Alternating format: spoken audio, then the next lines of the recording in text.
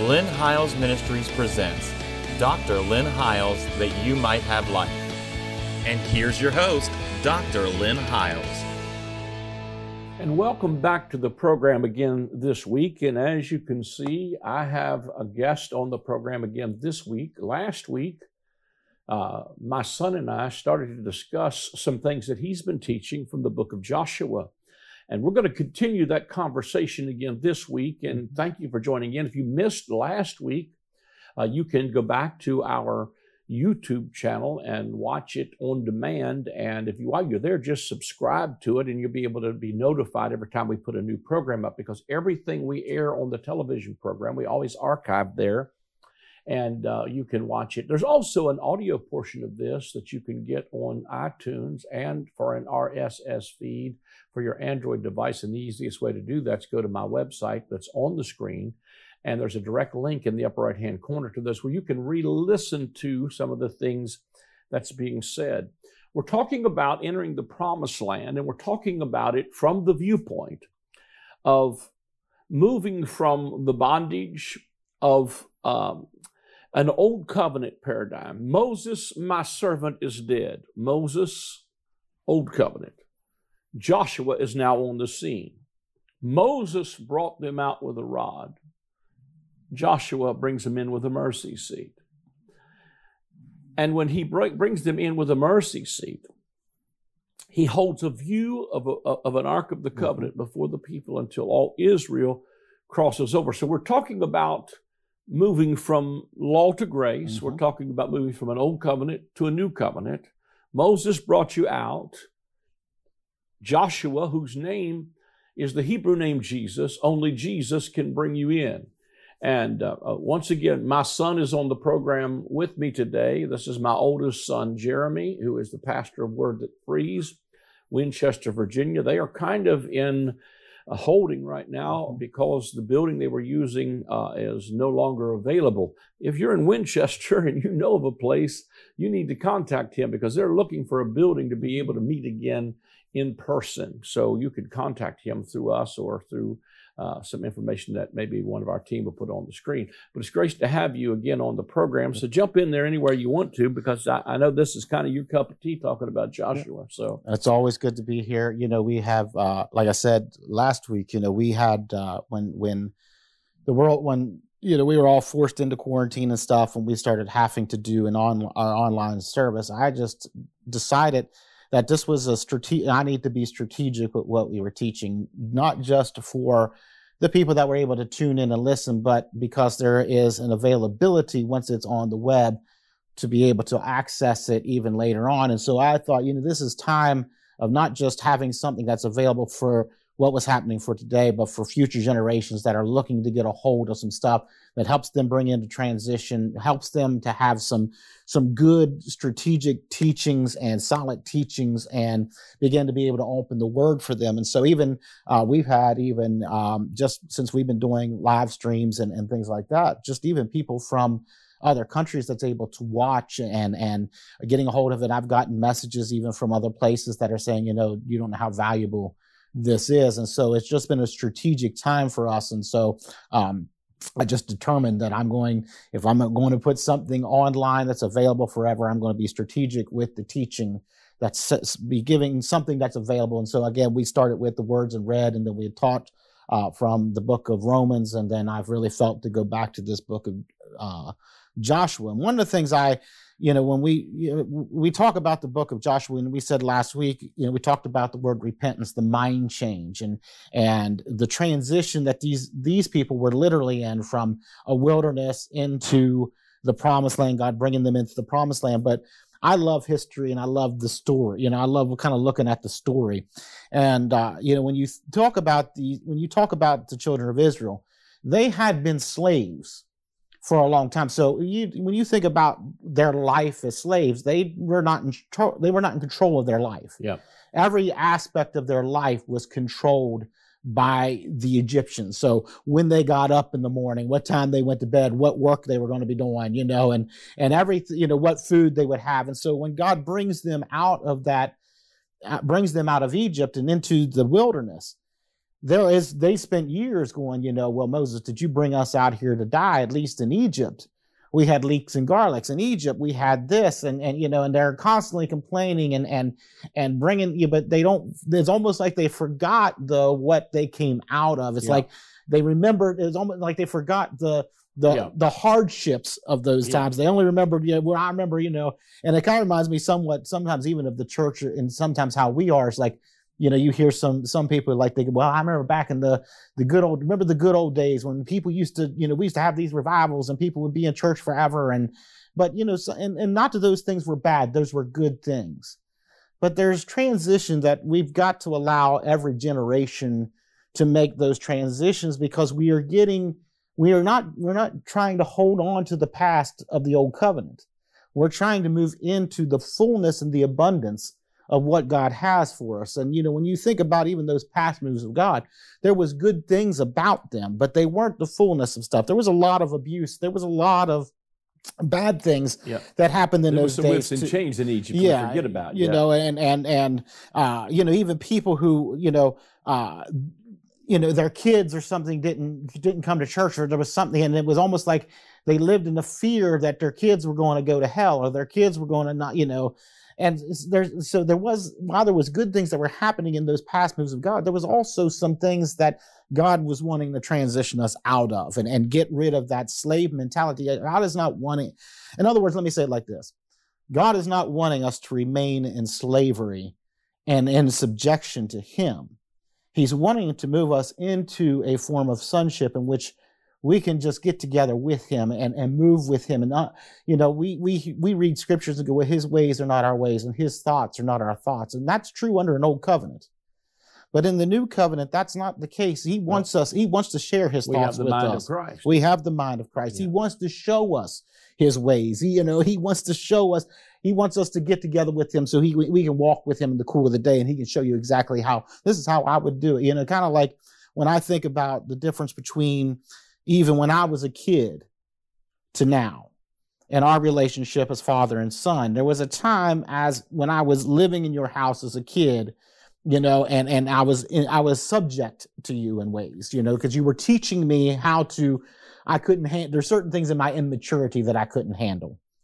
And there was things that sometimes you had to tell me, you have to do this. This is your chores. This is what I expect of you. But as I got older and I moved out, and our relationship had to evolve and it had to change, because now you don't tell me like, this is what you got to do. Now you come to our house and I'll say, Dad, I'm looking to make a decision on something. I just want your opinion on it. Well, then you would say, well, son, if it was me, this is the kind of things I did. This is stuff me and your mom did to get to we are now. And because I began to listen to you and learn from you, I've kind of, where you took a while in your life to get to a certain comfort or whatever.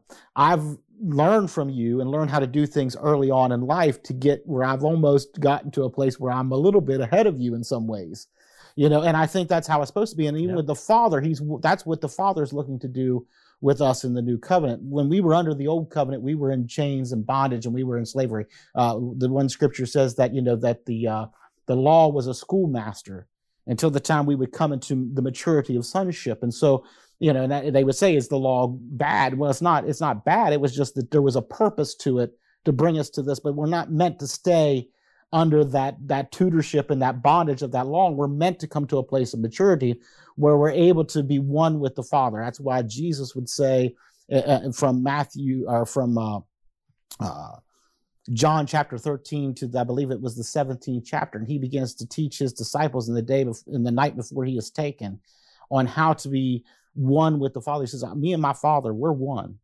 And what our prayer is that you be one even as we are one. We want to show you our ways. We want to take up our abode in you. We want to come and take up our residence with you and teach you our ways where you're not just living as the slaves and bondage, but we want to bring you into a sonship and a place where we are, you are as well. In other words, when I think about that, I think about the Father getting to a certain place, the Heavenly Father being in a certain place of wealth and a certain place of stability. And he's saying to his sons, I don't want to always be up here ahead of you and above you and telling you, look how great I am. I want to bring you up to the place where I am. That's why Paul would even, when he would write about identity, the last thing he would say is that seeing that we are seated with Christ in heavenly places, so that God is not lording above us. He's trying to bring us to the place where he's seated, so that the things that he's doing, the things that he is, the stability, the wealth, the righteousness, the peace, and the joy of the kingdom, he's brought us to that same place, that same location, so that where he is, we may be also. And so when I began to look at this book of Joshua, I tried to think about it from the perspective of these people. They had been slaves for a long time, so their mentality was, somebody had to provide for me. I didn't have no choice. There's no, so, because you think about back in Egypt, freedom. I don't even know what to do with freedom. Well, even when you think about, because I've heard you even teach, they're looking back and going, at least back in Egypt, we had leeks and garlics. Well, you can't make a meal out of leeks and garlics, but that's what they're looking back to and remembering, because that's the stuff that was provided to them. Yeah. So their taste buds of even this stuff that would have been, these are just garnishes or stuff to add flavor to a better meal. Mm-hmm. I've learned to cook over the pandemic and everything, and I use garlic a lot because garlic adds flavor. But you don't eat garlic by itself because it's very strong, and nobody wants to be around you when you're done. But if you use it right, it brings some real flavor to the other foods that you have. But they're looking back and going, boy, back in Egypt, we had leeks and garlics and melons, and and they're looking back as that's something of extravagance, when God has got them and saying, you know what, I want to bring you into a land that's not just leeks and garlics. I want to bring you into a land that's flowing with milk and honey, some sweet stuff that tastes good. There's some vineyards in there that you did not plant. There's some availability of just some abundance of food that when you enter into this promised land, if you would just change your mind about where I want to bring you and believe me about what I say about this land, then you're going to forget about the leeks and garlics, and you're going to come into something that's better and more abundant. But because they were so, their mindset was so much on the slavery and so much on that bondage and just being told what to do, they had a hard transition that when they spent 40 years in that wilderness, longer than what they should have been. That was, God didn't want them. He was going to bring them in much sooner than that. They wandered around a wilderness because they refused to believe that this land was for them and that God wanted to bring them, and he was going to drive the inhabitants out from before them. And so, when I think about that, even in our today, sometimes we have lived again in the bondages of the old covenant, the slavery of the old covenant, being told, we're used to going to church and being told, well, this is what you got to do, this, and this, and if you do this, then you'll one day get to go to heaven, or you'll one day got to be happy enough with you to maybe bless you. And it's always out into the future. Once I get enough that we look back, and then because we're never in that place or in that moment of where we really feel like this is good or this is happy, or I feel like I'm living in a place where God is really loving me and accepting me. We look back at past moves and go, well, back there, remember back in that day when God was just pouring out his Spirit upon people and people were getting the Holy Ghost. Remember the great moves where people were getting healed, and it just seems like, but if we really even look back at those times would happen in only certain small places. And you had to travel to get there. If you didn't travel to that, even the Azusa Street revival that we looked at, great move of God. I don't have nothing bad to say about it, but it's not the fullness of the promised land. And during the Azusa Street, it was in Azusa Street. So in order to experience what was happening there, you had to be in that location. You had to go there. Whereas the abundance of the kingdom is not that we're just God wanting to pour out his Spirit in one location in the earth. He's wanting to pour out his Spirit upon the whole earth. He wants the whole earth to be filled with his glory. And so when we look at those kinds of things in this transition of Joshua, that's the things I begin to see. That's the stuff that I see the Lord really speaking to us in this time, is that it's time that we get a mentality that's not just looking back or just hoping for that old past or staying in that time where, we're under that bondage, but really come into the understanding of sonship, where we cross this Jordan and we enter into the fullness. But one of the first things that happened when they got across that Jordan is that there had been 40 years of people not being circumcised. And that was one of in the old covenant, that was the picture of, if you were, that was the sign of the covenant. Yeah. And so they come to a place called the Hill of Foreskin, and it's and that's when you really understand what he's talking about. There wasn't a hill named the Hill of Foreskin before they got there. Yeah, it means there was about 3 million people that got circumcised, and so it created a whole hill of circumcision. Trying to keep this a little bit. But the purpose of that is that God was bringing them into the covenant, and it really spoke to me of where Christ said, you're not going to be circumcised by the flesh, but you're going to be circumcised by the heart. Yeah. In the new covenant, we are not circumcised in the flesh. We are circumcised in the heart. Our heart has been changed, that we got a heart of God. We got a heart of passion. And so one of the first things they had to happen once they enter into that promised land is there had to be a circumcision, a cutting away of that flesh, or a reminder of that whole wilderness and that whole slavery. They had to have that stuff cut off, so they could really enter into this promised land with a pure heart of understanding that God has brought us in here. And if God has brought us in here, then he's going to make the provisions of all the things he said he would do. Mm-hmm. It is him, again, it's him driving out the inhabitants from before us. It is God is the victor in this. We're just getting with him. When you think about the first victory that took place in the promised land was at Jericho. It was a walled city. And they didn't have to pick up a weapon to defeat it. All they did was march around it and listen to what the word of the Lord was. Yep. And in listening to what God told them to do and just being obedient to the move of God in that moment, it brought victory to them without them having to be swords and spears. And it was God bringing the victory to this thing. Mm-hmm. And so, when I began to really see that, and for this day, is that, man, there are some walls, yes, in America, in the world right now. There are some things that look like they are mighty walled cities. Yep. Looks like there's some giants living in this thing. And we can look at it and go, boy, because again, sometimes we're so, like you said, taking a fast from the news and taking a fast from social media. I think that's something a lot of people probably could do right now. I think that's more important fast than fasting from food. Yep. Is because really what steals our faith right now is that stuff when it's constantly in our face telling us, look how bad it is. Look how bad it is. Yep. Look what they're trying to do. Look what, it's like you hear people all the time, read this before Facebook takes it down, and it's constant fear of like somebody's trying to do something. I don't, and while I am an American and I love America, my first residence is not America. My first residence is the kingdom. Yep, that's right.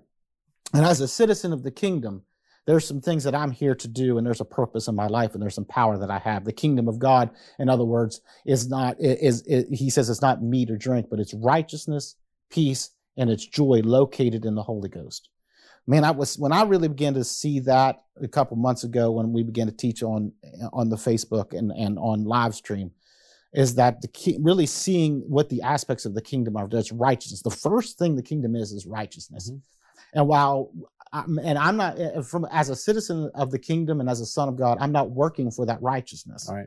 It is a righteousness that as I was in Adam, I was born in sin, but in Christ, I am born into righteousness. I'm made righteous because of what Jesus did. So when I begin to realize that I'm the righteousness of God in Christ because of what Jesus did, well, that's the first aspect of the kingdom, because when I really believe that's true of me, righteous things begin to happen. I begin to live righteously because I believe that's what's true of me.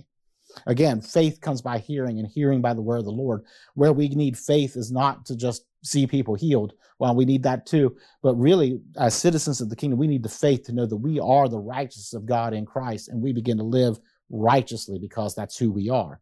Then when you get that, then there's the peace that begins to come, because I realize I'm not at odds with God, and he's not against me. He's very much for me.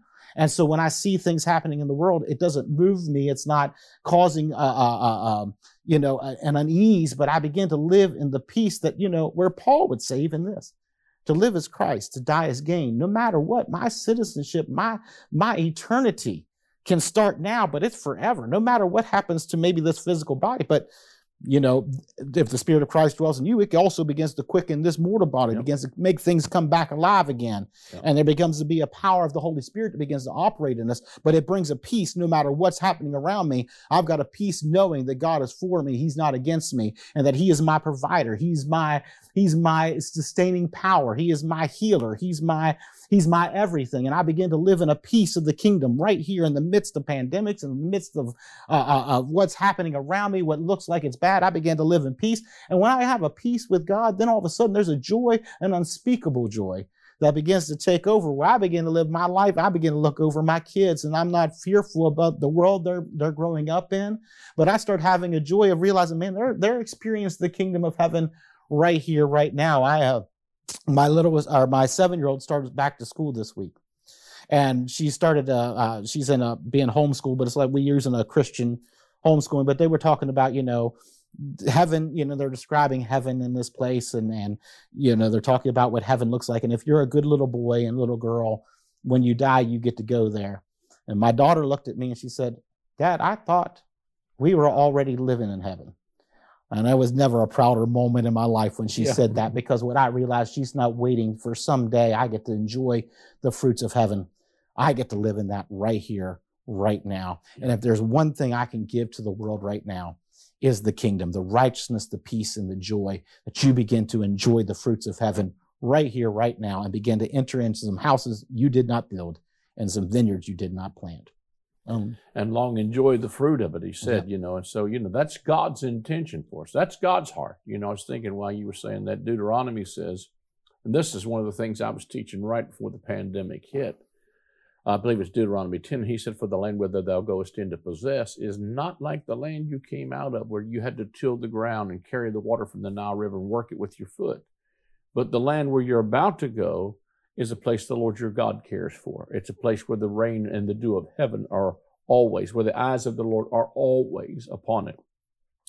So what he's talking about, again, there is moving from how it used to be when you were a slave. You had to work the land, you had to till the ground, you had to sweat, labor, and fight for everything you got. And like you said, I think sometimes our mentality must be lifted to a place where we start thinking bigger. It's when you came, even as over the years of ministry and stuff, in my growth, I came from a background of 7 children, and really, some pretty good poverty.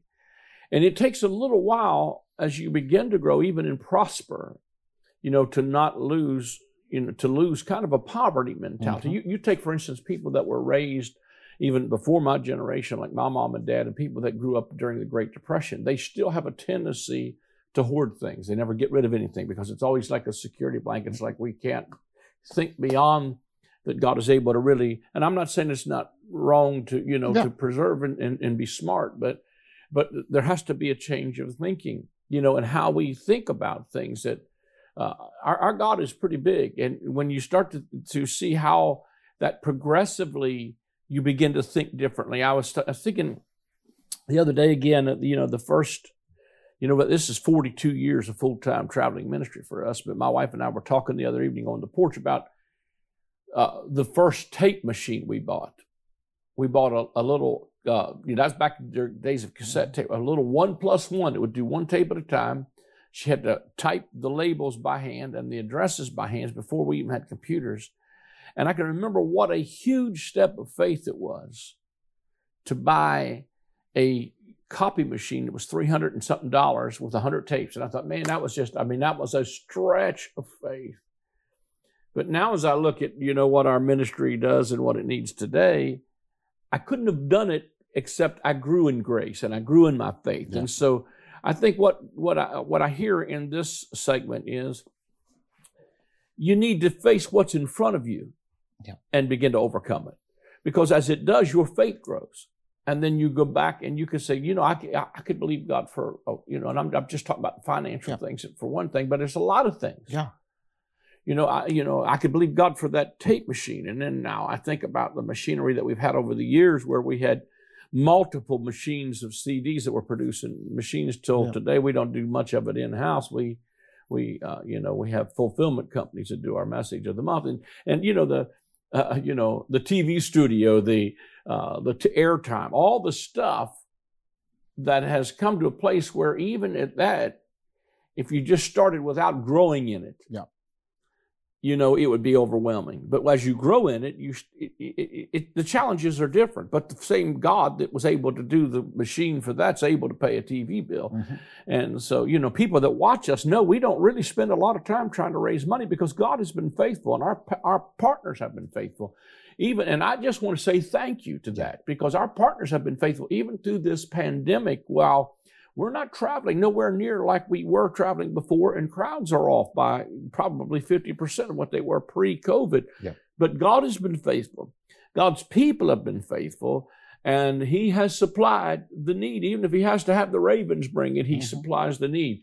And so I think sometimes we got to go back and remember the times when God met the need. Go back and rehearse and remember and think again, like you said about the children of Israel. You know, you would think it, you know, I'm thinking, while you were saying that, you know, if you walked up to the Red Sea and you got an Egyptian army behind you and a Red Sea in front of you, and that bad boy stands up and you walk over on dry land. When I got to the other side of this thing and it closed in on my enemy, I think at some point it would have dawned on me, hey, I think God must be for us. I mean, can you imagine you get up in the morning and angels are delivering manna on your back.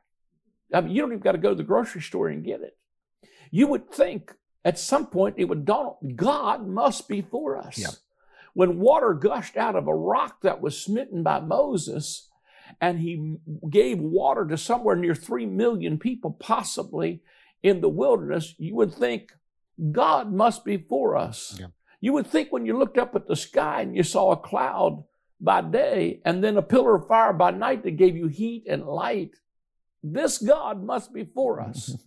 When you see the Jordan River roll back, clear back to a city called Adam, and you cross over on dry land, you would think at some point faith would hit these people and say, God must be for us. But I think sometimes what happens is we forget all of the times when God has met us before. And if God has met us before, if He did it before, He can do it again. And at some point it needs to dawn on us, God must be for us. And I want to challenge your heart with that today before we go off the air is, listen, go back and remember all the Lord has done. Don't just look at the enemies that are in front of you or the walled cities. Look at how big our God is. He's a mighty God.